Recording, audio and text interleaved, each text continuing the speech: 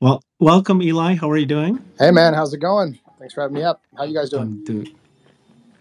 We're doing great. So we were waiting for you. So thank you so much. Let's go ahead and kick this off. We're very, very fortunate that Eli Burton is joined us for this call. He was one of the key people that did the interview with Elon, and I wanted to walk through each of the key topics. But Eli, in this third episode, this segment that you guys released yesterday, I thought was the most important episode, but also the most interesting one. You covered so many great topics. He was so relaxed. And I think because it was probably in the latter half of the 4.5 hour interview, you participated more, and actually you and Ryan and the others were much more engaged, and you guys were starting to ask questions, and I think that really loosened them up. So I really felt that you specifically also kicked it off. I know that this was in the middle of this. You cut it. You just happened to cut the episode this way. But so let's go through this. I mean, before we even get started, Eli, tell us a little bit about Tesla owners of Silicon Valley and how did this all come about? Yeah, so Tesla Owners Club, Silicon Valley. So all of the people there, Ryan's a member of Tesla Owners of Silicon Valley, but John Stringer and Kelvin, they're both leaders of Tesla Owners Silicon Valley. I run the Tesla Owners Club, My Tesla Adventure. So 3 out of 4 of us there were all Tesla Owners Club president, vice presidents, club organizers. And yeah, John runs Silicon Valley, and he was the one that got the yes to the ask for the interview. So that's kind of how 4 of us ended up there. We've been friends with Ryan Kilowatts for a long time. He does video. He used to do video for Tesla as well, so it was kind of a obvious fit that he would come with us to do video and then ultimately participate in the interview. Well, Eli, I thought that aren't you like totally into SpaceX? I thought you were based in Austin. Are you based in Silicon Valley, in I'm California? everywhere. Yeah, you're No, everywhere. no, no, no. So I was in NorCal actually for the last 10 years. I am now in San Diego. The Owners Club I run though is actually the only one that is marked for a whole state, not for a region. Because basically, with My Tesla Adventure, we do events kind of everywhere, and Mhm. we work with whatever clubs are in the area to partner with when we do events. So, like, I've done events with Silicon Valley and John and them for years. So, like, it's all one big community, even though we're kind of subsetted by our region, just for Yeah. the logistics of management of people and getting people together. If the ring gets too big, it gets kind of hard to do. So that's kind of why everyone has their own region, so to speak. But with my club, it's not even really a club; it's a community. So we're regionless. Wonderful. Okay. So first question that you guys asked, or you specifically asked right there on the last third episode, is the Starman in space? And you gave him a gift. Can you tell us a little bit of what that is? It a comic book, and what is it that you're working on these days? But he was quite excited, or he was quite I interested in what you were actually telling his story. wasn't expecting that to be in the final video, so I was surprised to see that be there. Right. Yeah, that's when we were getting like so. Basically, what had happened is before part three, is part two ended when basically we said, okay, we're going to end the formal interview now, Hmm. and we were actually getting up to like let him go and like Right. call the meeting because he's the busiest man in the world. This is a Memorial Day after Memorial Day. Like we figured he had a lot to do. We were trying to be respectful of his time, so we were actually getting ready to just pack everything up and go. And Elon wanted to keep hanging out. So then we sat down. We had gotten past the core focus of the interview, which was the early days of Tesla. And since he wanted to keep talking, we decided to go into just everything. And before I forgot, I just wanted to thank him for Starman because if he wasn't insane enough to do that, I wouldn't have been able to see it and do all the things that I've done since. And I mean, and it was the most inspiring thing I've ever seen in my life. So I just wanted to get that chance to really thank him for it and gift him his copy. There's a tradition that we give him number 42, issue number 42 of all the episodes. And it was really cool and I've had friends hand them to him. And episode 1, I actually did get to give him myself in person at the Boring Tunnel Unveil. So it was cool for Starman Begins, and I was able to just give it to him myself. Was it cool that you heard from him directly telling you the story of how the decision was made to send the Roadster up? So I was expecting him to give a little bit different response than he did because like all of us know the kind of the public story and the private story is the same, but there's some more details to like around the configuration of the craft and like how it was all put together. I was hoping he would get a little bit more into that. Like for example, the plate underneath Starman on his Roadster that he's mounted on is signed by all the employees at SpaceX.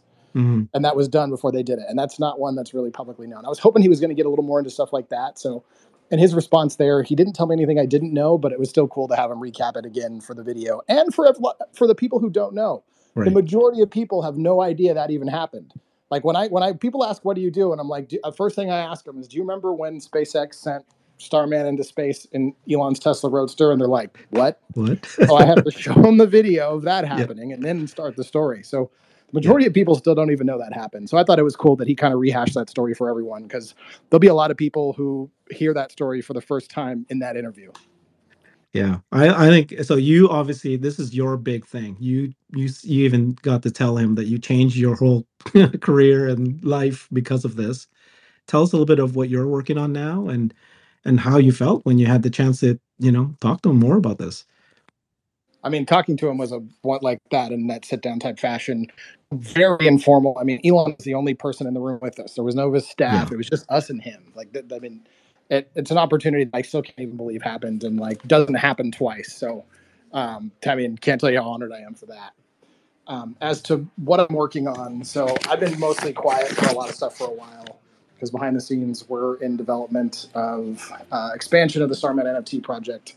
Basically, what we did is the series we've been making for the last 4 years and all the stories we've written, we have consolidated all of that into cards, which are the NFTs, and then the cards are going to be usable Right. in a game, because that's Yes. something that the series doesn't have right now. Like, you've got the stories, we've got the comics, but to make it more engaging, we're going down the route of a game and a card-based game. So that's really what I've been working on for the last, gosh, 9 months, probably a year. Yeah. Yeah, I mean, these things are big projects, large scale, take a lot of work, but like card pack opening is going to drop in like a week or two, so people are going to start opening their card packs, and then probably another month after that, the game will unfold. Wonderful, wonderful. Okay, great. So I know that Ash is incredibly interested in space, and she actually bought the suit from your e-commerce store. Like you actually have the ability to buy an actual, well, it looks exactly like the space suit, right? Yeah, the Starman suits. I love Yash. Yeah, I so love you too. the suits are. We did a single first edition run, and we've sold out on most of the sizes, and we're not doing a second. So everybody who has one of What? these suits, yes, What everybody about who the has one of helmets? these I suits. want one of the helmets. Maybe we'll do that at some point, but everybody who has the suits have the only Yeah. run of the suits that are ever made. So one day those are going to be Yeah. special. Honestly, when you told me that at TeslaCon, I was like, what? I didn't even know. That's why the tags all said first edition. There won't be another edition. Okay. Well, thank you for telling us the story. I mean, Eli, you kicked off the third part was very much it was a fun conversation about Starman in space. I love this comment about the aliens. Aliens are going to wonder why we worship the car. Yeah, And you but know, on the they say, other go ahead, go ahead. no, but on the other hand, isn't it amazing that they sent out this roadster? It's going out there. It's very similar, parallel to when NASA sent out the the capsule that went out with the human, right, the male and female signals. Honestly, this one was way cooler. I Boy, love what girl. NASA did, but what NASA did is, let's be honest, for the general population was way too fucking nerdy. Yeah. Nobody could, like, the signals was cool. Like, I loved it. I'm a nerd. But the Starman and Roadster, any kid can look at that and imagine themselves being there. And that's what's going to really move the needle and get the public behind this. And we need that, because, I don't see a lot of pressure being put on Congress to fund space. So if we don't get that on top of what SpaceX and Elon is doing, getting to Mars is going to be problematic. Okay. Well, thank you. So Omar's joined us. We'll make him a co-host. So obviously, you thought that the interview was about to end. So you guys started talking about your own kind of interests, and you were talking about Starman. Ryan starts to talk about car sharing, and Elon kind of, you can see, his mind is, it's not on these things like car sharing and software. His mind is so much on the Giga Texas Berlin ramp up, the supply chain issues, the COVID, and he then redirected his entire conversation into how really difficult this factory is to create. A car companies is losing insane numbers of dollars. Omar, please share your thoughts on this incredibly important topic that he brought up. And of course, now we're hearing all the articles are coming out today, misinterpreting it and bashing Elon and Tesla. Yeah, I just came to listen, but I mean, I think it's obvious to everybody that when you build a factory, you spend money to build the factory, and the factory doesn't make any money. Then it starts making cars, but it's not making that many cars, so the cost to run the factory is still greater than the amount of money that's coming in from selling the cars. Then at some point you break even. You're selling enough cars to pay for the factory. And then when you get past that, you're actually making billions of dollars. So I think, the media just tries to kind of clickbait quotes. If you watch the actual interview episode, uh, it wasn't really an alarming or surprising comment, I don't think. I mean, Not at all.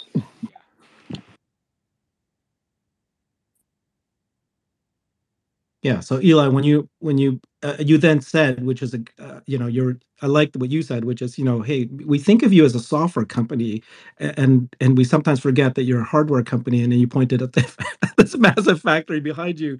But it is true that us, the Tesla bulls and us fans here, we know and we understand that they're a software company, but the general public doesn't. And but I like that you brought that up. I'll be honest, I was even speaking from my own perspective, which was I had forgotten how much attention they have to pay to their hardware, because when I'm driving the car, what I'm really thinking about is not the hardware, right? I'm thinking about the experience I'm getting out of it, which has a huge software layer over the top. But when you're having supply chain issues, the standard issues you have when scaling a factory, yeah, that makes sense. That's where their attention's going. And two, Yeah. like also, I think there's a lot of features we all want. I think everyone just needs to be reasonable about how we get there. Yeah, I was actually, obviously he was trying to explain how difficult it is to create a factory, and he used really incredible words like gigantic money money furnace fire, desperately trying to go bankrupt. But I look at it in a very positive way, which is I don't know how companies like Rivian or Lucid will survive, and he's kind of hinting that they don't realize, and they probably do, how difficult this will be and for the other car companies to actually transition to electric as well. Yeah, he had no concern about what his statements in no way to me sounded like any concern about Tesla's solvency. It was about that, he's Yes. annoyed by how much money it's burning to scale a factory, which who wouldn't be? And yeah, a car company is a huge machine that has to continue running at a certain speed. Otherwise, it is always fighting out bankruptcy. It's not like a tech company who can just sit back and say, we're not going to ship another product for 6 months or a year. It doesn't work as an automotive company. You don't deliver a car for a year, you ain't going to make it. Yeah. Omar, I know you just said that you're just listening in, but can you tell us like what you think so this factory is burning billions of dollars every, I don't know, I don't think if you said every day, but basically it's burning billions of dollars, and they're only making a fraction of cars right now. At what point will it then become kind of profitable, or not profitable, but at least starting to produce? So how many cars they will have to do a week before you'll feel comfortable that they've gotten there? well, I think they're making pretty good progress. You saw Berlin produce 1,000 cars a week, so that's a good starting point.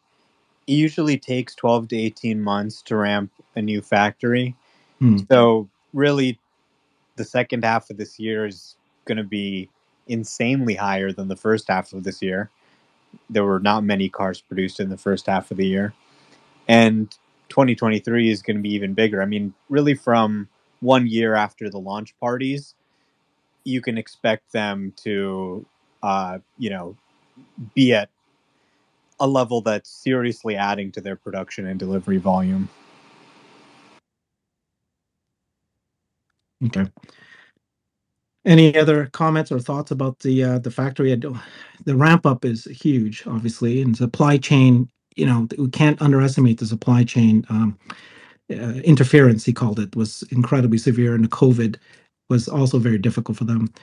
Um, but it feels like I don't know. I always, when I hear about Tesla and he's saying this, should we interpret that's they had, I don't know. I guess what I'm trying to say is that I feel like they'd actually weren't impacted as much as others, of course. Um, yeah, but have they solved it today? This was in May 31st. Well, there's a lot of bad things happening in the world right now, and it's going to be a relatively bad quarter. I say relatively because, they're probably still going to deliver more than 200,000 cars, maybe 240,000 to 250,000 or something like that. It'll be down from 310,000, which is a little bit unusual because Tesla deliveries usually go up and up and up. But this time, of course, Shanghai was shut down, and there's nothing you can do about that. The factory shut down. It's not making any cars. So there's that. There's also really the energy situation in Germany. It's like just insane how energy prices are going up there. That's kind of a headwind to Berlin as well. And some of the shipping issues that stop some of the 2170 equipment from getting to Austin a Right. little bit earlier, like they mentioned in the interview. Um, so there's a lot of headwinds, and it happens. Sometimes you have a bad quarter. Sometimes there are things out of your control. So that happens. But at the end of the day, like, oh my God, these factories could not be coming at a better time. When they're fully ramped, Tesla's going to be able to outsell Mercedes Benz probably. And that's going to be a milestone moment. They're not just this little upstart making less than 1 million cars. They're going to be up there with the major brands of the world in terms of the volumes they produce. And this is not the distant future. This is like in the next 12 months when these factories start to get up to serious volumes. I think 2023 is just going to be kind of a mind blowing year. And you just look at all these problems that are caused by energy, right? Oil prices. Our whole economy is dependent on this system that is so fragile and so dependent on us getting, dino juice or plankton out of the ground. And there's dictators, there's the king of Saudi Arabia, there's Putin, these crazy motherfuckers. We have to get this oil from them or our whole life falls apart. It's nuts. Yeah. And we're having massive inflation. The Fed has to raise Yeah. rates. Everyone's getting hurt. The stock market's tanking. It's a big shit show. And it really comes down to energy and new and used car prices. So, I mean, these factories could not be coming at a better time once they're ramped, and especially getting into 2023, 2024, when you have a cell shortage. Nobody's going to be questioning whether it was a good idea to build these factories. Like, yeah, Tesla is just really hitting the nail on the head of a really big problem. And it's so important for them to scale, right? Like, you just think about FSD, for example. Each one of these factories pushing out cars to different regions of the world, scaling the fleet for data collection. It makes the cars actually drive better because they're able to produce so many of them. So, yeah, as usual, the media is just a little bit silly and not thoughtful in their analysis. They're looking for a headline. Um, the reality, of course, is that what's happening in Berlin and Austin is going to completely transform the business. Like Tesla post Giga Shanghai was not the same company as Tesla before Giga Shanghai. And it's even doubly so with these two new factories coming online. They're going to be better, more efficient. They require less capex. They are going to have higher automotive gross margins. You saw that diagram of Fremont, everything moving all around. With these new factories, they just move straight through. Right. And let's not even talk about the 4680 cells. The fact that they're making the anodes and cathodes right there in Texas and Berlin, making them into cells, putting that into a structural pack. That's a structural element of the car and building the body. Like, these aren't just new factories. They're way better too. So there's a reason why they're spending billions of dollars on them. And a lot of this stuff is kind of hitting at once. You got kind of the Bitcoin thing, some of these factory ramp ups, the Shanghai shutdown, all these issues. But I think some of the smart people will be able to look a little bit longer term, a little further out past their nose and say, okay, you know, this may cost something to ramp up, sure. But once it's ramped up, you're looking at Tesla becoming really one of the top automakers in the world by volume and setting the stage for it to eventually, I think, become the biggest automaker in the world by volume, passing Toyota and Volkswagen. Yeah.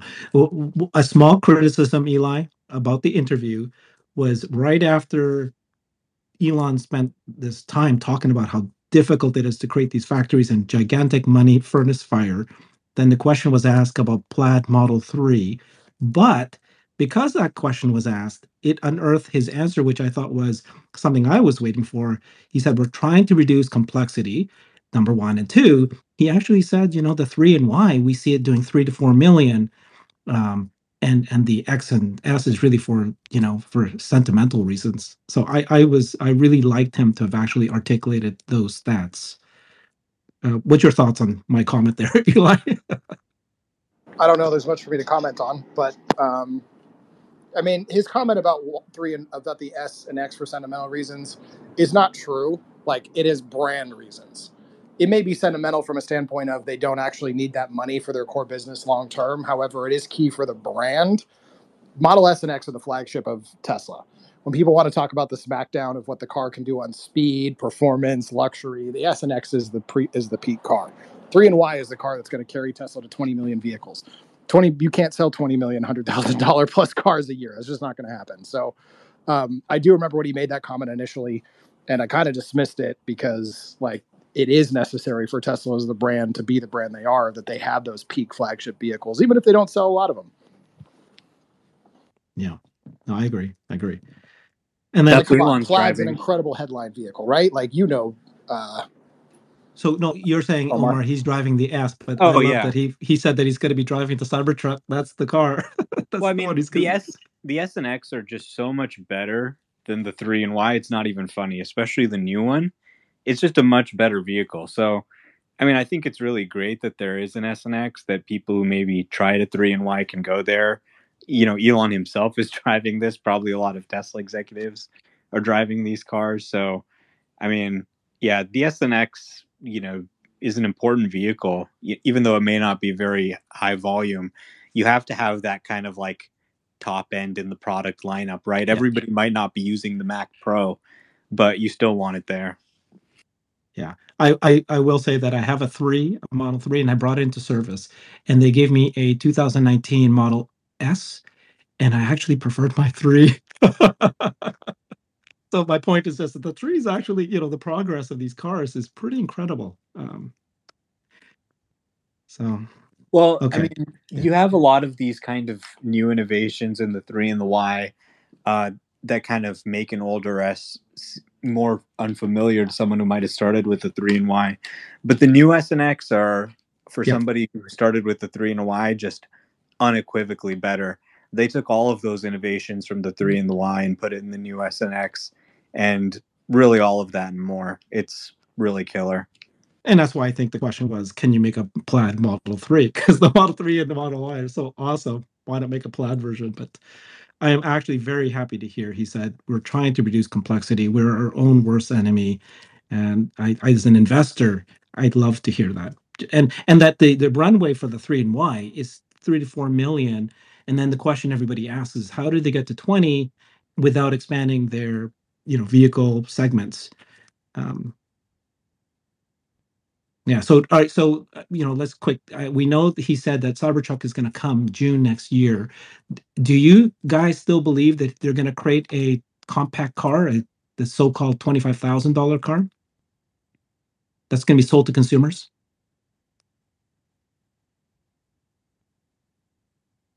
I didn't hear that question. Was that one for me or for Omar? Anybody? Yeah.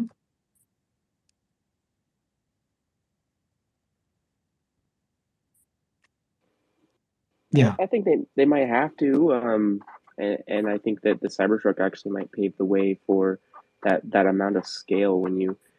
I mean, when you think about the simplicity of the Cybertruck in the unibody exoskeleton, just single piece of cast, like just bent steel, um, from that giant gigapress. Um, I mean, I think that a compact car made with that same sort of methodology would be incredibly cheap. Okay. So the next topic that I thought was incredible, that I was so happy to hear you guys address in that interview, was his comment about the journalism and the integrity and we should or may not advertise, because that's a topic within the Tesla Twitter community. We've been going back and forth on that. There's a whole group of people, Gary Black and others, who think that they should do a PR, and then there's others who don't think we should bother doing PR or advertising. And I just was really happy to hear that his position is that, clearly there is the journalists out there who are writing articles. There is no wall in between them, and these folks know that who's paying them. And Tesla's a fraudulent failure. Like, they'll just say whatever they need to get 10 times. And I know, Omar, you actually had a great tweet a tweet storm today just all about this. It was great, but I really, really liked that. And then it led into the Twitter headlines. And then, Eli, you had a great recommendation about how Twitter should have a paid plan, and then that allows you to access these walls, right? These articles. And here's the deal alone. If Twitter algorithm were to deprioritize any links that went to a paywall, the people would Right. stop posting them. They would have to find another solution for social media deployment, which is very solvable then by you do a deal with the companies that people pay a couple, like part of that $3.99 or $2.99 we pay for Twitter Blue, which right now is Right. way overpriced for almost no value. I pay for it just to test it, and like it's not worth $3, and it's $3. But if my $3, a few cents of that went to news sites when I clicked, and Twitter got their money and the news site got their money, everybody would win. And if Twitter starts deprioritizing content that doesn't comply with that, they will jump on board overnight. I mean, Steve Jobs did this with Apple to the news agencies a long time ago, back with Apple. And a lot of different content providers finally caved because they had to. And they will now too. The problem is while Twitter is public, there's too many dark forces at play influencing that company's decisions that are not for the benefit of the company or the users. It's for the benefits of the other parties that are using these platforms. So now that Elon's buying it and taking it private, I think we're definitely going to see that change. Yeah. I love the fact that Elon is actually, that he's a user of Twitter. He feels the pain. He actually goes through it himself. And then, did you guys think that when you did he already know that he was going to do this, that he would create this kind of a solution to it, or do you think that through conversation with you guys he might actually end up doing this idea that you brought up? There's a few more things we talked about Twitter that is not in the interview, and we decided not to include it in because he's in the process of acquiring it. Let's be real, we're on their team, not mainstream media. But yes, I do believe there'll be some things that come out of the discussions we had about how to improve Twitter. He loves Twitter. Yes. There's a lot more of us talking about Twitter than what was in that interview. He personally loves Twitter. It's his favorite outlet. And considering that the mainstream media, if he even talks to them, they twist his words and beat him over the head. It's his outlet. There was no chance he wasn't going to finish this deal. This is important, personal to him, but it's also important for his brands, but also the world, that there is an outlet that is uncensored, really. Did you get the sense when he said maybe we should advertise, maybe not? Do you think that he kind of ended with, no, I'm not going to do it, or that he might still do it? Eventually Tesla will. It's a matter of how many years down the road that becomes. And I think it's also about how you advertise. And his beef with advertising is a lot of advertising out there for car ads is like bullshit and manipulative content. Tesla can run an ad that just explains the product / decides that they want to set the image of their own brand, right? The difference between making a video and putting it on YouTube and hitting the boost button is technically that's the difference in advertising. So they're starting to make content now that they're putting on social a bit more, because for years they didn't make shit. And I was like, it was insane that they made nothing, by the way, but whatever. So now they're starting to put a lot more content on YouTube, explainers about the car. They're showing a family using the Model Y and stuff. At a certain point, you're going to have to show that message for people to just go, I can see myself in that car now. And that's not the shitty advertising that he's so against. I think to date, they've been able to get away with not doing it. And realistically, when you've sold out the next year's worth of cars, advertising would be pretty stupid. It would be a good long-term value on brand, but not a good return on immediate capital because you've already sold more cars than you can deliver. So once the day comes where they've reached a much higher saturation, and we're nowhere close, by the way, especially with gas prices going, we're going to have $10 gas in California by the end of summer. And I bet you the national average is going to be somewhere like $8. It's going to be horrible. As those numbers continue to climb, electric's the only way to go. So I think in a few years, I think there'll be a case to advertise. Well, no. We'll So see the though. reason, yeah. Well, let's just clarify. He's not. They're not going to advertise because they need to get more cars. Marketing. They need to advertise. Just do something so that it can reduce these FUD articles that are being produced in journalism. And maybe it never will, right? Even if they, they're equally putting as much money to support these journalists. Would So they the flip start side of writing that positive? is the PR side, and I'll make this my last point, and then I'm gonna have to jump off. Unfortunately, I think Tesla. It is a mistake that Tesla has nobody in any capacity to give any response.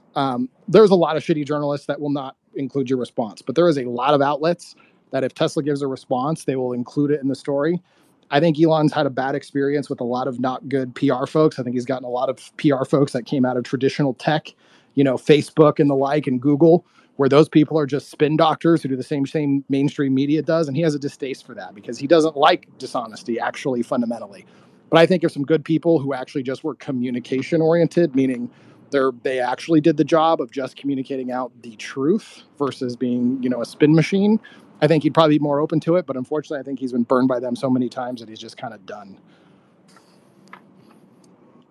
And I'd Thank you met some so of the much. people that were previously on the PR team and like were higher up in that, and I can understand why he fired them all, honestly. So Really?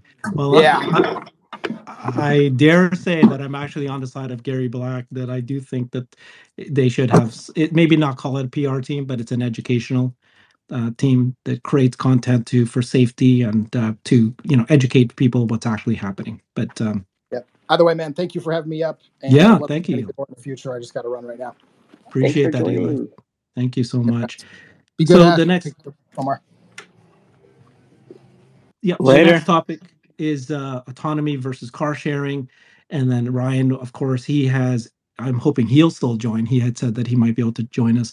Ryan has a fleet of 8 uh, Teslas that he's renting in Turo, and then that he was asking him about the car sharing and having this the kind of the field, the fleet manager, shepherd, and tending to your flock, and so having a software do that. So, but he did say, we heard Elon say at this point that he thinks that car sharing is, I don't know what was the words he said, that it's not that important because autonomy is kind of it's really on his mind. Did you guys hear what I'm talking about? Yeah. Yeah. So Omar, did you have a thought about this? And I know you and Ryan were talking recently about this and create, the need to create a software to help fleet managers manage a team, a group of cars. I think is listening in. You think Oh, there he is. Sorry, I don't understand the question. Yeah, so autonomy versus car sharing. Do you think that Ryan was saying that car sharing is actually a kind of like a stepping stone, that it needs to happen on the way to autonomy, and it might be a while for autonomy? But what I heard from Elon was that, yeah, I don't think car sharing is going to happen. Like rental is pretty well the same, and he does agree that you'll need a fleet manager kind of thing to help people kind of manage the flock, as he called it, tented cleaning and all that. I mean, car sharing exists already. Yeah. So as opposed, like really, okay, is Tesla going to get into car sharing? Maybe they don't have any plans to do that. But, car sharing exists. As cars are more automated. They're going to continue to, it's going to continue to make car sharing easier in some ways. Fundamentally, it's going to be the same. I mean, I think Tesla's just really focused on actually making FSD work. That's really the key. They're not trying to hedge their bets and say like, okay, well, what if it takes too long? I mean, it doesn't really matter if it takes too long because they're already making money selling the FSD package and the subscription. Not everybody, most people won't. They'll just use the free autopilot that comes with the car. And that's fine. That's great for most people today. But some people are going to pay to get the FSD package, pay a little bit extra on their monthly loan price or lease, or they're going to pay the $199 a month to subscribe, and they're going to use it, and it's going to make them money. And as the software gets better and better, the amount of money they make on the software is going to increase exponentially. And after it's so reliable that it's actually safer than most people, it's just going to continue to take off even more exponentially to a level that just completely boggles the mind. So it's not like a step function where we're waiting for this big moment. It's it's a function that's basically already started. This is going to be $1 billion business this year, right? A lot of people in this room probably have given more than $10,000 to Tesla to use this feature through their car loan.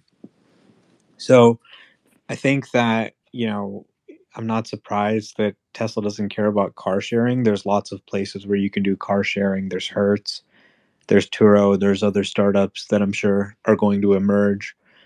But yeah, I think they're just really focused on FSD and just making it truly reliable everywhere in the country, which, there's a lot of work to do to get to that goal. But they are moving in the right direction. Yeah, he had clarified that it sounded like his next milestone is zero interventions in cities, point to point in cities. And that he confirmed again that he still believes FSD beta, I guess, wide release is what I'm assuming he's referring to, will be this year still. Will still be this year, 6 months. I mean, that's not surprising. I think they could release it now if they wanted to. It may not be there's still some rough edges that maybe you would want to get resolved before release, but it's really kind of an arbitrary decision. Okay, when is it ready? And it's already been semi-released. I mean, 200,000 users is not nothing. They're not giving it to anybody, but there's quite a bit of users, and the users have been increasing a lot. I mean, a year ago, there was 2,000 FSD beta testers, and most of those were Tesla employees. Today, there's 200,000. So, okay, it hasn't been released, but it's actually already scaled 100x. And it's very, very difficult when you've got hundreds of thousands of cars running the software in all these different scenarios, all these different weather conditions, all these different lighting conditions, dirty cars, clean cars, winter, summer, and you got to make sure nobody gets hurt, right? It's really not appreciated how much harder this task is at scale. And even just rolling out the software, right? How do you roll out the software and make sure it doesn't have some glaring issue? You have to do it step by step, gradually monitor. These are like really important skills they're learning because nobody can deploy a self-driving car perfectly the first time. It's a process, and they're really getting good at walking that process. So, yeah, I don't know. I forgot what we were talking about. No, that's exactly right. I mean, yeah, you made a good point about that. It what exactly needs to happen before they decide that they're going to wide release FSD beta? And what you're saying is, well, they already have it at 200,000. It's probably growing as we're speaking. We knew that in the last FSD beta version that we started hearing people with safety scores of 95 or I've heard people as low as 88. You heard somebody with 88. Yeah, so it's like, I mean, it's exactly like the autonomy thing, where people think autonomy is like a step function, where one day the robotaxis just turn on, and the reality is like it's going to happen in different places at different times. So even that moment, that driverless moment, is not going to happen all at once. If you kind of plotted it on a graph, it would look like more of a curve rather than a step function, just because of different places turning on at different times. And then in addition to that, you have, it really is kind of continuous in the reliability of the automation increasing. And it's the same thing with the deployment. The public release will be a huge symbolic milestone because anyone can just sign up or subscribe or buy, and they can just try it instantly. And it's going to be good enough that they feel comfortable doing that. But really, if you kind of look at it on a graph, it's not going to be a step function. It's going to be just a continuation of the growth curve. And right now, anyone can pretty much get it. It's just a pain in the ass, right? So they're just kind of removing a hoop. Right now, they want to kind of prevent too many people from getting in because it's still a little bit fucked up. But, before the end of the year, they'll remove that hoop. And I see no reason why they can't do that. They're very well on track to do that. Do I think that it's going to be perfect and driverless by the end of this year? No, No. absolutely not. It's still going to make really stupid mistakes when it's released, and there'll be viral videos of, oh my God, I just got the self-driving Tesla and, it tried to run me over and my dog or whatever, and I had to brake. There's still going to be, interventions like that can happen at times. I mean, hopefully it's very rare, but, that's progress, right? It's getting something out. It's collecting the data back. It's continuing to refine and learn and operate at scale. And yeah, I see no reason why they can't do a public release this year. Yeah. Even the regulators seem pretty on board. Like, obviously, NHTSA is well aware of FSD beta at this point. They've been involved in details about the software implementation and, uh, had Tesla do a recall related to the rolling stop sign behavior. And they haven't done anything. There's someone in there who says, hey, you know what? This is actually something that could completely change the safety paradigm in this country. And this is really worth doing. Or it's at least worth letting them try this and see if it's not a massive disaster. And so, they're fine with them having 200,000 people using this. That's pretty insane. Like, I didn't even know there were 200,000 people who bought FSD, right? Right. And yeah, I think at least in the United States, I see it as probably a holiday update thing. Holiday update this year is FSD. There's still a huge group of people who think that robotaxi is going to be a commodity. Other companies will catch up and they'll be able to do this. We hear Gary Black, one of the key people here in the Tesla community. He still very much believes that robotaxi is a commodity. So it's a matter of whether you believe what you hear Elon say. And he has said before that, no, it's not. This is really a very stupid line of thinking. Like, really what we're looking at here is a fundamental shift in the business model driven by automation, right? So really, when you look at a car, you have, what is the business essentially of, say, General Motors? You have to buy metal and parts and computers and all the things you need. You need to go buy workers in a factory and HR people and health insurance and all these different costs. And you get everybody together and you put all the metal together and you put the engine in and you make the car, right? And then you can go sell the car. So, you add up all the costs and you say, okay, when you add up everything, the people, the metal, all the parts, the safety test, the office, the factory, it came out to around, let's say $30,000. And we're going to go to the market. The market allows us to sell this for $40,000. So, and they can set the MSRP, but really the market dictates the price because consumers only have a certain willingness to pay for things, right? So they say, okay, we can sell this for about $40,000. It costs us $30,000, for example. So we made about $10,000 selling this car. Now, what if one day overnight, that same car that was selling for $40,000 suddenly had a value of $300,000 overnight, right? Because it became something that was autonomous, right? Something that could actually move around on its own, operate for 24/7. We pay for these cars and get, they're utilized for maybe less than a third of the day, if that, right? Probably even probably just a few hours a day. So, you just increase the utilization, the kind of economic value you can get is several times that. So by no means does a company need to have a monopoly to benefit from this new paradigm.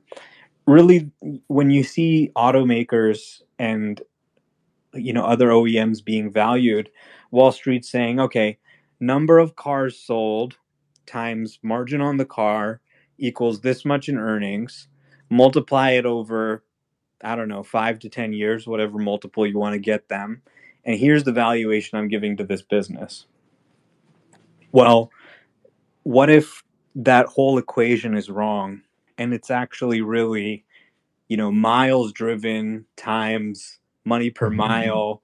If it's actually the software you're putting in your cars and licensing to other automakers and things like that, the fundamental economics of the business are changing. And that doesn't mean necessarily that any old OEM like GM is going to be able to capture that value.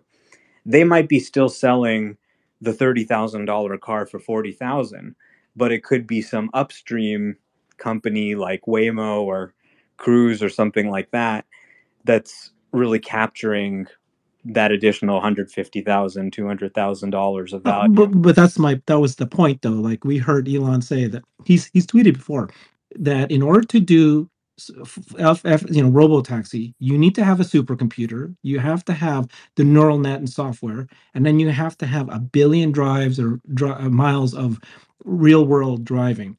If you don't believe him, then you can say, oh, these other companies will copy them. And then in this interview, he actually, said again, competitors have no answer to this. We don't know if anyone is pursuing a pure vision approach. He talked about the 1,500 data labelers and all the software tools that they built to do debugging and how that can now amplify the 1,500 data labelers by 1,000, that it's actually mislabeling errors in a time they spent to try to identify that. And then he said that that he said 5 years, that if he once they release this, they'll be at least 5 years before somebody will come. And it sounds reminiscent to what's to the self-landing rockets. It's been how many years now and nobody's yet able to even start doing it. Like the competition's coming, but maybe the competition is not coming for robotaxi, and that seems to be what Elon is believes. Well, I mean, I think really it isn't a situation where really you have to have a majority stake. There could be a situation with 20 providers of autonomy, and Tesla could still be making a shit ton more Yeah. money at a much higher gross margin than they are today, just because the fundamentals of the business have changed. And the market would become so much bigger that it could support a lot of players. So, a situation where it's a perfectly competitive market uh, is not like, it was all for nothing. No, it still changes the world, right? And, you may expect that type of situation. But there's also an argument that's stronger than people are giving credit for, that the dynamics of the market could change profoundly because of the nature of this technology, right? We assume, all cars have been around for 100 years, they're kind of commoditized. It's really a perfectly competitive market. A lot of these cars are really even using the same parts from the same suppliers. Well, that may not be the case in the future when you just think about the self-driving software. And this is going to become the most important part of the car, right? Right now, people are like, oh, how fast is it, right? That sort of stuff. People aren't going to care about that. They're not going to care about the driving feel. What they're really going to care about more than anything is the self-driving software. So the difference, first of all, it is going to take people a long time to catch up. Just look at the competition. They exist, but they're operating in geofences. The cars are too expensive for you to buy. A lot of people don't realize how differentiated Tesla is, and actually you can sell a car and you can use it anywhere, right?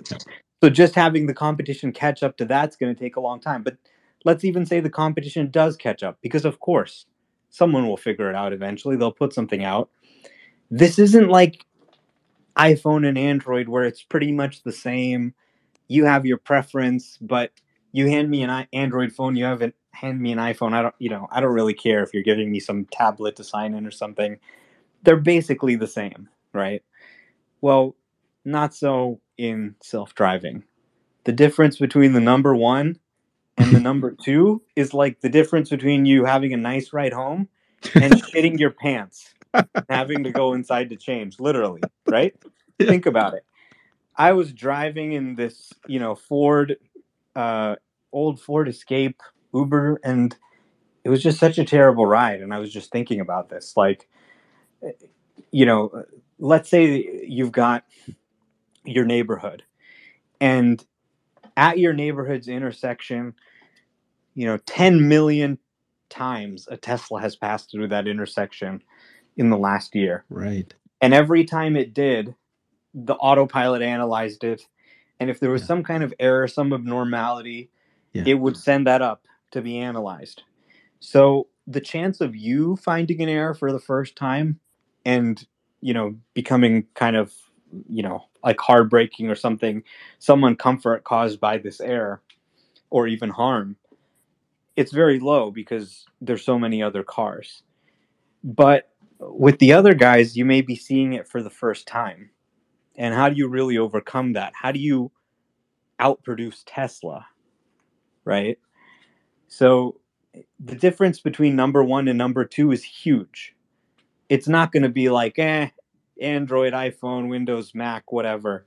There's enormous network effects because everybody wants to use the best one because it's the best. But then because everyone's using the best one, it gets better, right? And this is Exactly. this Yeah. is kind of counterintuitive. People don't think about this because Yeah. that's not really how softwares worked before. But AI, it's not like any other kind of software. This isn't programmers that are making it so good at driving. What's making it good at driving is it's saying, you know what? I've seen millions and billions of roads. I've seen roads in the day. I've seen roads in the night. I've seen roads in the snow, every kind of condition you can imagine. And I know where the lane lines are because I've seen all of this. Yeah, and that's why it's surprising. Like, so if Waymo and Cruise, let's assume that they even have some competitive option. Well, they can't just sell Waymo to just one car company like GM, and then Cruise does Ford or something. That's not unless they have millions of cars in a road, they're not going to have enough. And yet, in the interview, Elon kind of had a throwaway line, and he said, it's pretty clear that FSD is going to be achieved. It's a matter of time. But then he said something about that he didn't think that anybody's going to license it. Um, I don't know what his exact statement was, but licensing FSD from Tesla, it doesn't. He wasn't as confident about it. And so I don't know. At some point, it seems like these car companies will have to license this because of what you just said, right? What's your thoughts on licensing? Is that going to happen? Well, I mean, they'll have to license something. So it's just Yeah. really a question of whether something exists or not. I think there's going to be a number of solutions, and Elon has said he's open to licensing. But I mean, you just look at like Waymo and Cruise, for example, and to take Cruise, they've got a really great product. Probably, if you take a Waymo in Chandler, it's going to be kind of relatively smooth and zero takeover. FSD beta will work there too, but they've obviously got it very down. They've got it monitored. But to get that technology into something that you can actually put in a consumer car and sell, Cruise has said they're targeting like 2025, 2026 to do that, which is something that Tesla is going to do in 2022 for all of their cars produced since October 2017. So you can really see that, they're at least several years behind where Tesla is already. Perfect. Thank you so much, Omar. So let's ask Ash and Gail if you guys had any any thoughts you had about what you heard on this third part interview. In the meantime, I'll start to add people from the audience who want to ask a question. Yeah, if Gail wants to say something, I would love to hear from Gail too. Well, I guess I can just comment maybe a little bit about robotaxi and the money furnace thing. I think. Yeah. I mean, I think that I can't wait till we get some hints at what robotaxi is going to essentially like look like and be like. I'm super excited about the future of it, and like in the Tesla 2021 annual impact report, it talks about robotaxi being an essential part of Tesla's core mission. Mm. So I think this is super important for Tesla. It's going to continue to be, really, really something that they're driven to be successful at. And they're hiring people too to, work on that team, and it continues to be the most talented engineers who want to, college grads who want to work at Tesla. So that continues to be the case. And I just, looking on LinkedIn, I see people who are newly hired, even right now with the salaried cutbacks. There's people that are being recruited and hired for this particular endeavor. And then I was also talking with some friends today about the so-called money furnace, and Mm-hmm.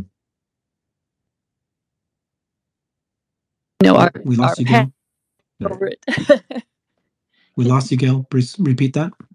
Oh, okay. So I am talking to you guys via Starlink satellite connection in Austin, Texas. And so it's the RV version, which I'm using it. I know. Yay. I love it. Love you guys so much. By the way, it's really cool to see everybody here. Like, so cool. But anyway, so it is not it's not like official in the city. It's for rural areas, right? So I'm kind of testing it out in my backyard. It's fun, and I love it so much. Uh, but essentially, like for me, like as a long term investor, that I just am holding for the long term. I'm not even really paying attention to the hype or anything. I think it's just a brief hiccup, a brief glitch in the long term scheme of things. I think this week, this month is just going to fade into history, and we'll look, in 5 years, we'll look back and we won't even really remember what happened in June of 2022.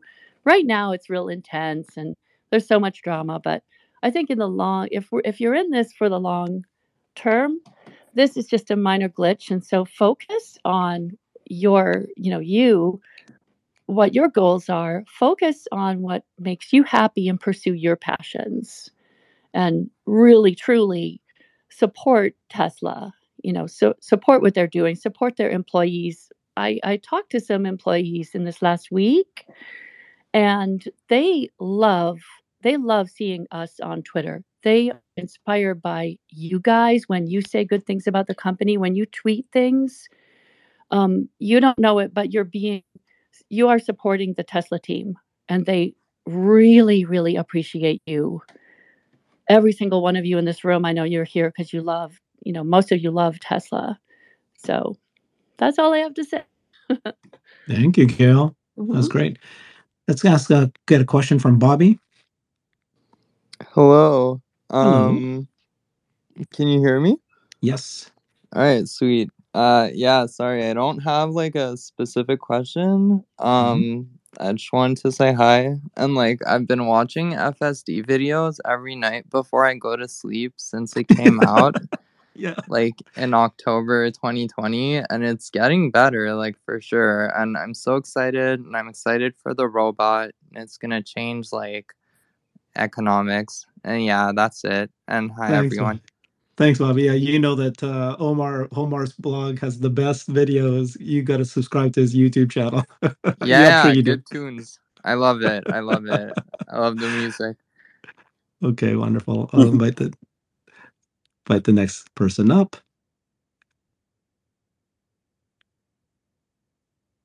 Is it Kane and Andre next? Kane, are you up? Hey, Can you hear me? yes, Yeah, I just wanted to say about the fleet manager. I was just thinking that there could be just like a small extension to the Tesla app, because you could for sure. at the moment you can carry your settings from one Tesla to the next Tesla.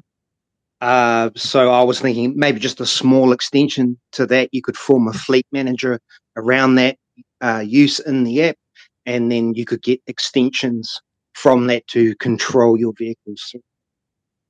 But that's all I wanted to say. Yeah, and I totally agree with you. I think if you watch carefully with the app features that they add, every time they add a feature, you might go, "Oh, that's a great feature." But when you add it all up together, there's this grand vision, and it's all coming together. The ability for a robo taxi and or, like you said, fleet manager.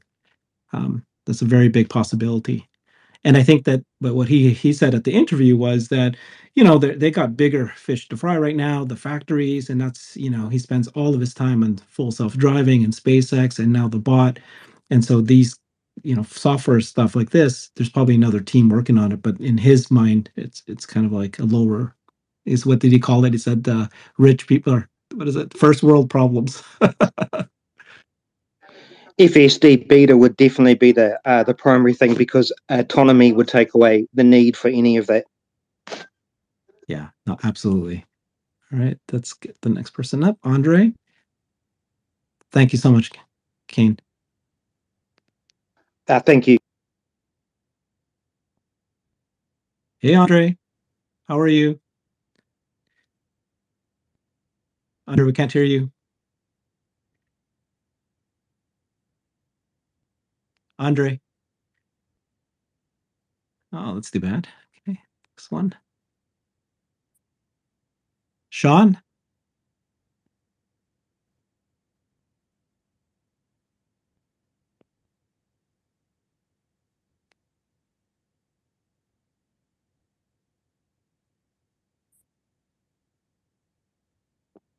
Okay, Sean. No, did he leave? Okay, so now Reese.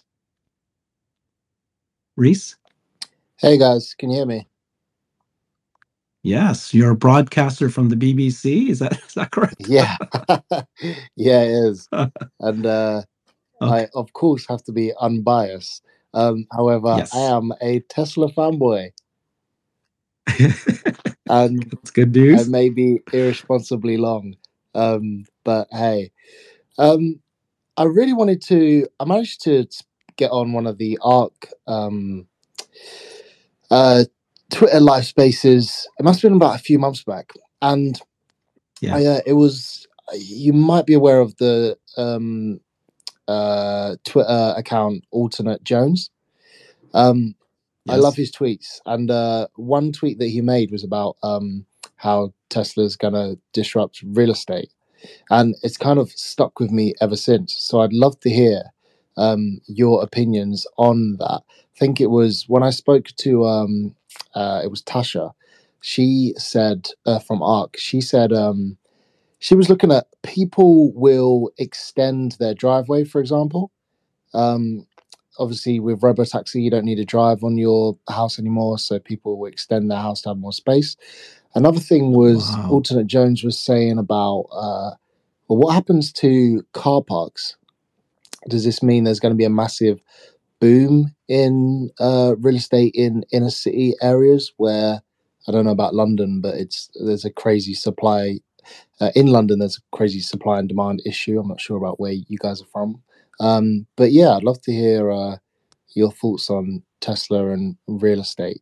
I mean, I kind of feel like Elon's already got Tesla homes in the works, but yeah, I'd love to hear your thoughts.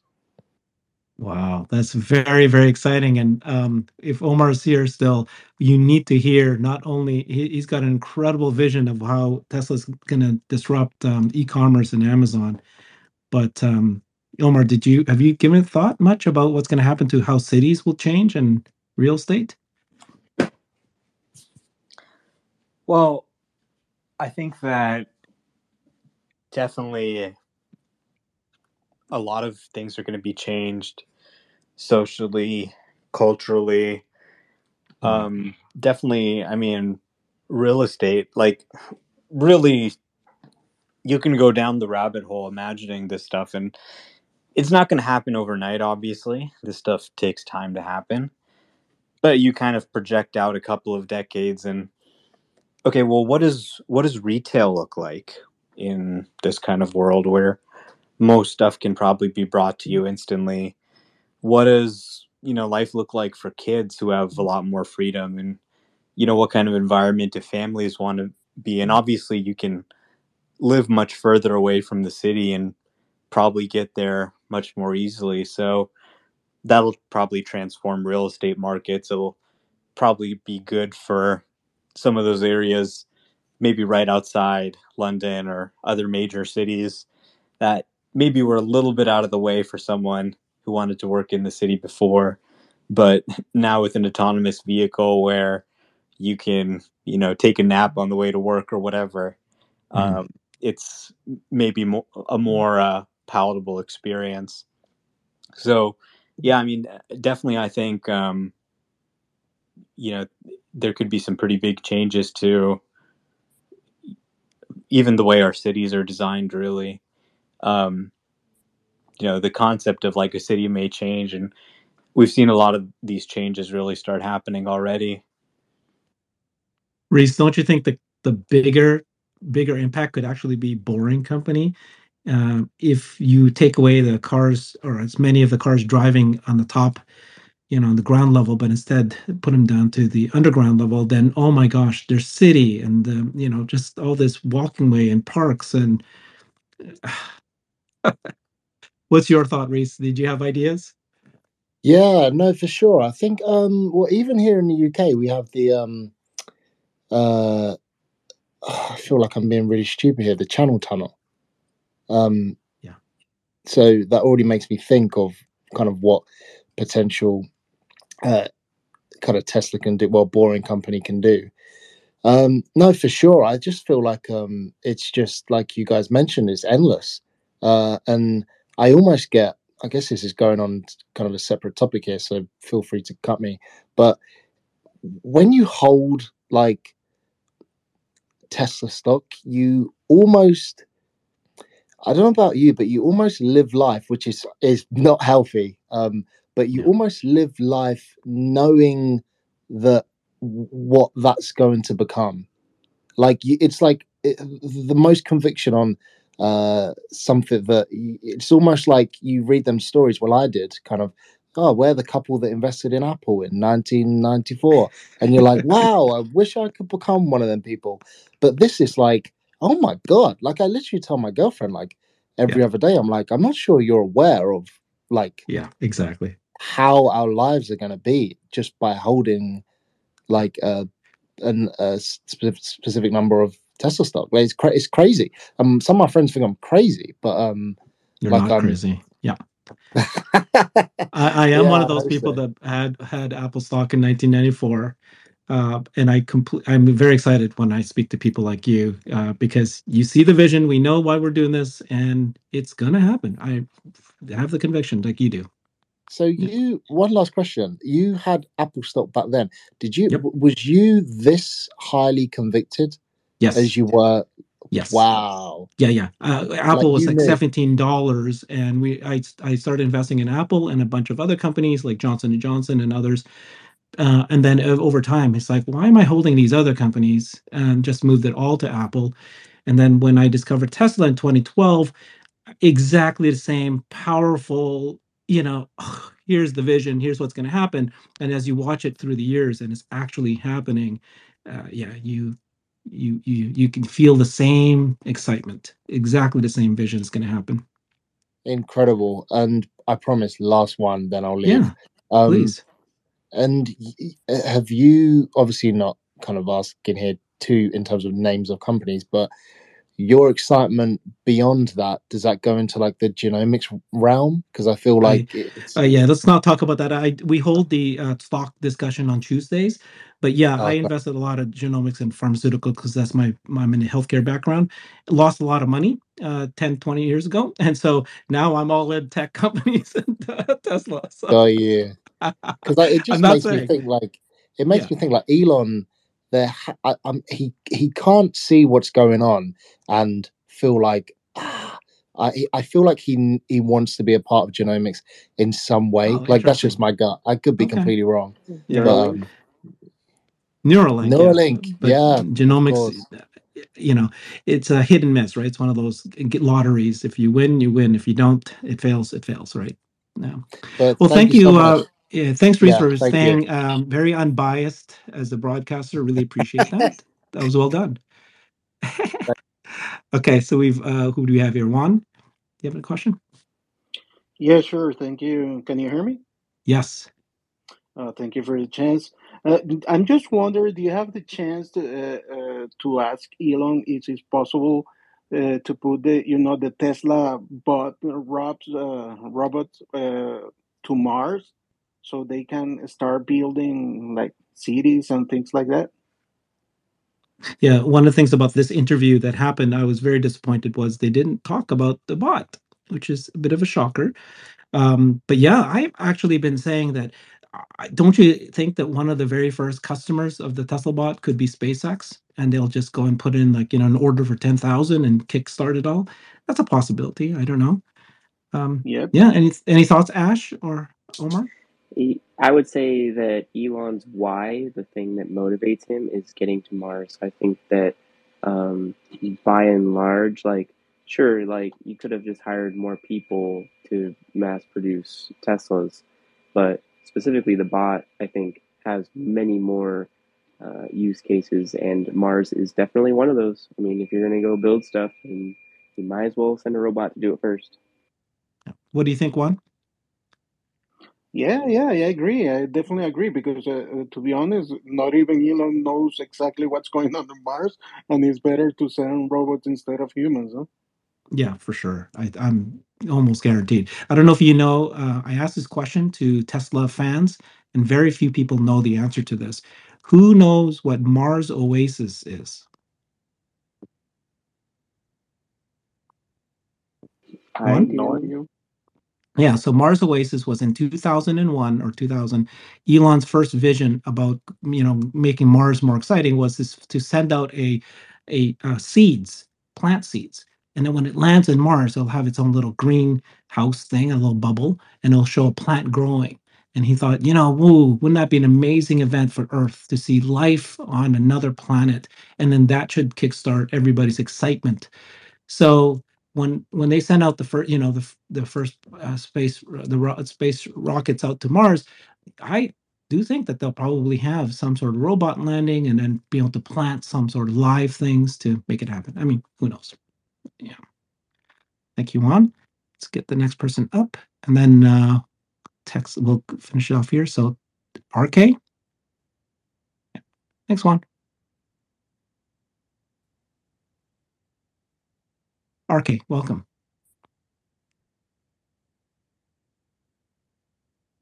RK.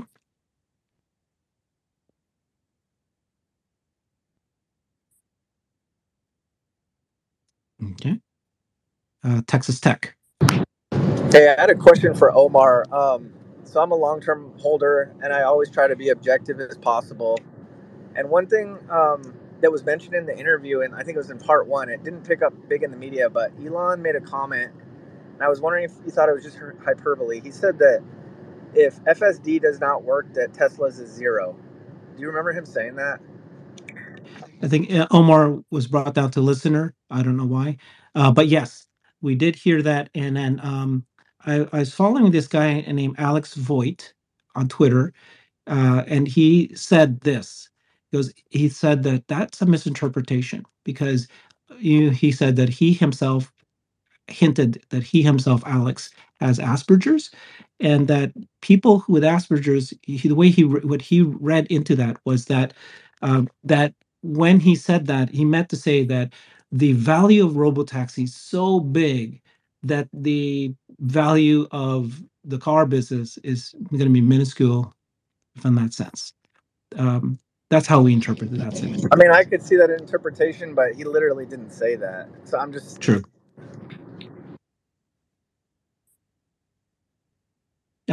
The only other comment I could make about that was that you've heard Elon say before, right? That it just so happens there are two major tectonic changes that are happening in the automotive industry, right? There's that transition to electric vehicles, and then there's the transition to robotaxi. And if you don't have, if it wasn't either one of those, he would have all these competition. But because you have to compete, you have to do both. It's very unlikely for the traditional guys to come in. So I don't know if he meant to say that, oh, if I don't have robotaxi, then the value of this car is going to be zero because all the other companies will create EVs anyways. Could that be yeah, I don't the know how to reason? interpret it. Omar, do you have any opinion on what he meant by that? I mean, it was just a comment. I don't think it really needs to be analyzed that much. Like Tesla's bet the company on FSD the same way that they did with the Model 3. Like, really, in the case of the Model 3, they put so much money into really building up the Model 3 production system that if the Model 3 had failed, it would have killed the company. So they bet the whole company on Model 3. And luckily for them, it worked out. And Tesla became, one of the best-selling car makers in the world with the Model 3 and Model Y line. And FSD is a similarly bet the company moment. We just see it as, oh, I've got this autopilot feature on my car, but behind the scenes, I mean, billions and billions of dollars are being spent, right? You've got testers, you've got people labeling data, you've got, data being pulled from all over the world, stored, analyzed, being trained on these massive GPU clusters. Really feel like it's a bet the company initiative. I mean, I've seen several financial models like Gary Black. He doesn't value FSD at all, and he still has a huge price target. So what do you mean by that? I just mean that they're investing a ton of money. I don't necessarily mean that if it doesn't work out, they're going to be insolvent. They're in a good cash position. That's not what anybody's suggesting. But they're treating it as a bet. If they're able to pull this off, is a completely different company than a Tesla that's not able to pull this off. It changes the entire trajectory of the company, whether they can or they can't. Now, if they can't, they could just buy it from some other supplier or something and offer pretty much the same features, but the value of the company would be greatly diminished. So really, that was just my takeaway, is that this is like a massive effort. This is a bet the company moment. Nobody else is really looking at this as seriously. They see it as maybe a side project at their OEM or something like that. Tesla is really saying, this is absolutely critical for us. And Yeah, I think that's this well more said, than and I anything is think the that's how. future of the company, the AI software. I mean, the value of that is just so far in excess. Yeah. Oops, we lost them again. Okay. Well, thank you so much, Texas Tech. Matthew, welcome. How are you doing? Hey, I just wanted to throw one more thing in there about Yeah. Elon's comment. Like, if you imagined some preposterous, bizarro world in which GM was like on the verge of solving robotaxis and Tesla was like nowhere on that, Yeah. suddenly in that bizarro world, like GM would be on the verge of unlocking like more than $10 trillion of market cap. And Tesla's market cap would sort of start heading in inverse at the moment that investors recognized, hey, GM's going to, be in the winner take most in this category. So I think that might be a little bit like what Elon was kind of referring to, Yeah. in the distinction between, Tesla being worth a ridiculous amount of money versus zero is kind of like, hey, like that's how important this is. So it's just like what Omar was saying, but yeah. Thank you so much, Matthew. Okay, so let's go ahead and wrap up today's call. Thank you very much to Omar. Always amazing conversations and insights. And then thank you to Eli, who's actually part of that interview. Thanks, everybody. We'll see you on Tuesdays and Thursdays. And please follow those speakers. Thanks, everybody. Bye, everyone.